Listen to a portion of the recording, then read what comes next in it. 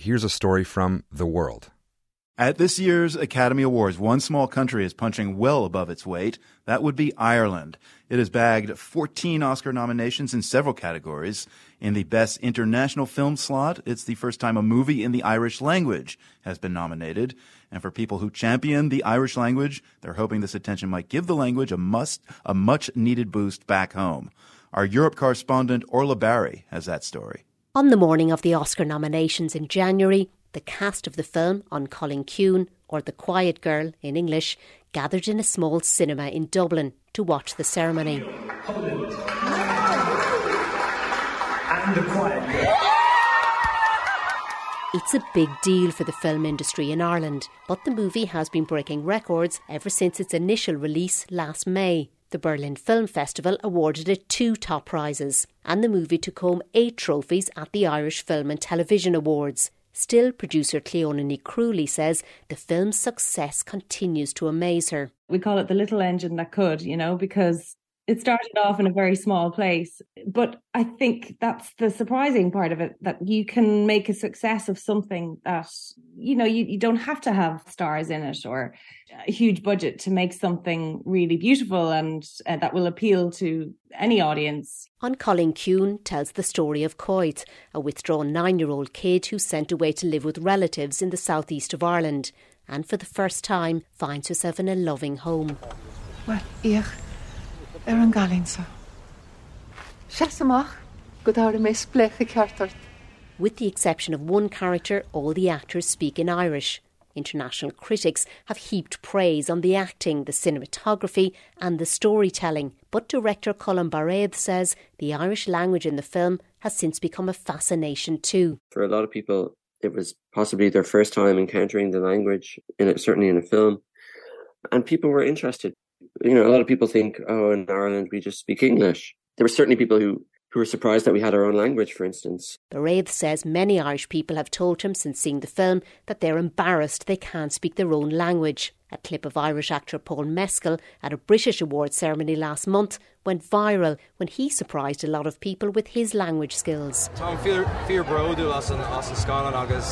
Mescal talks to the reporter about his new film called After Sun.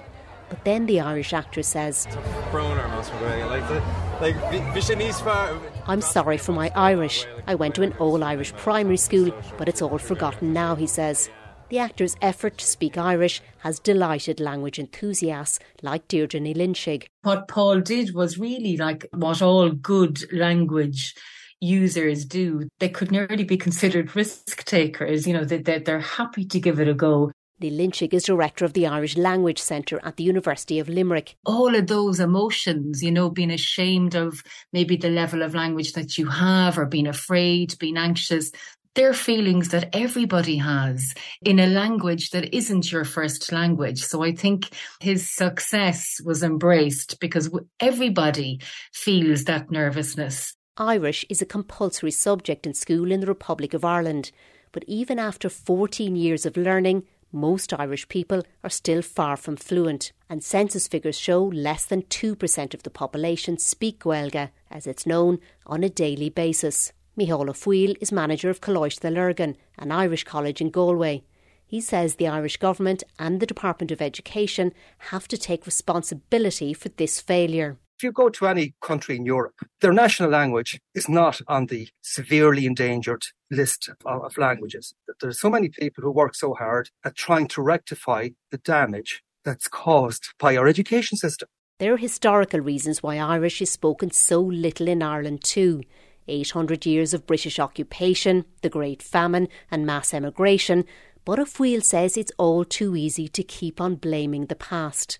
We were our own state for the last 100 years, so people who are still harking back to Cromwell or to the British at this stage, for God's sake, come into the 21st century. There's no one to blame, only ourselves. Filmmaker Colm Baraithe grew up speaking Irish at home, but even he says he had a conflicted relationship with his mother tongue. I always felt a little self-conscious about speaking it because at that age you want to fit in, you want to be the same as all your peers. Now Baraithe has become somewhat of a champion for Irish, and he says the success of his movie On Colin-Cune might just spark a whole new interest in the national language. people reach out to us on social media and so forth who are saying that the film has sort of inspired them to return to the language. And so, yeah, I mean, it's hard to know long term how that will play out, but it is wonderful to see that there is a sort of a reappraisal taking place of people's relationship with the language, at the very least. For now, though, Boraid and producer Cleona Ní Cruailí are gearing up for the Oscars next Sunday to see if their little engine of a film has enough steam to win one of the most prestigious movie awards. For The World, I'm Orla Barry.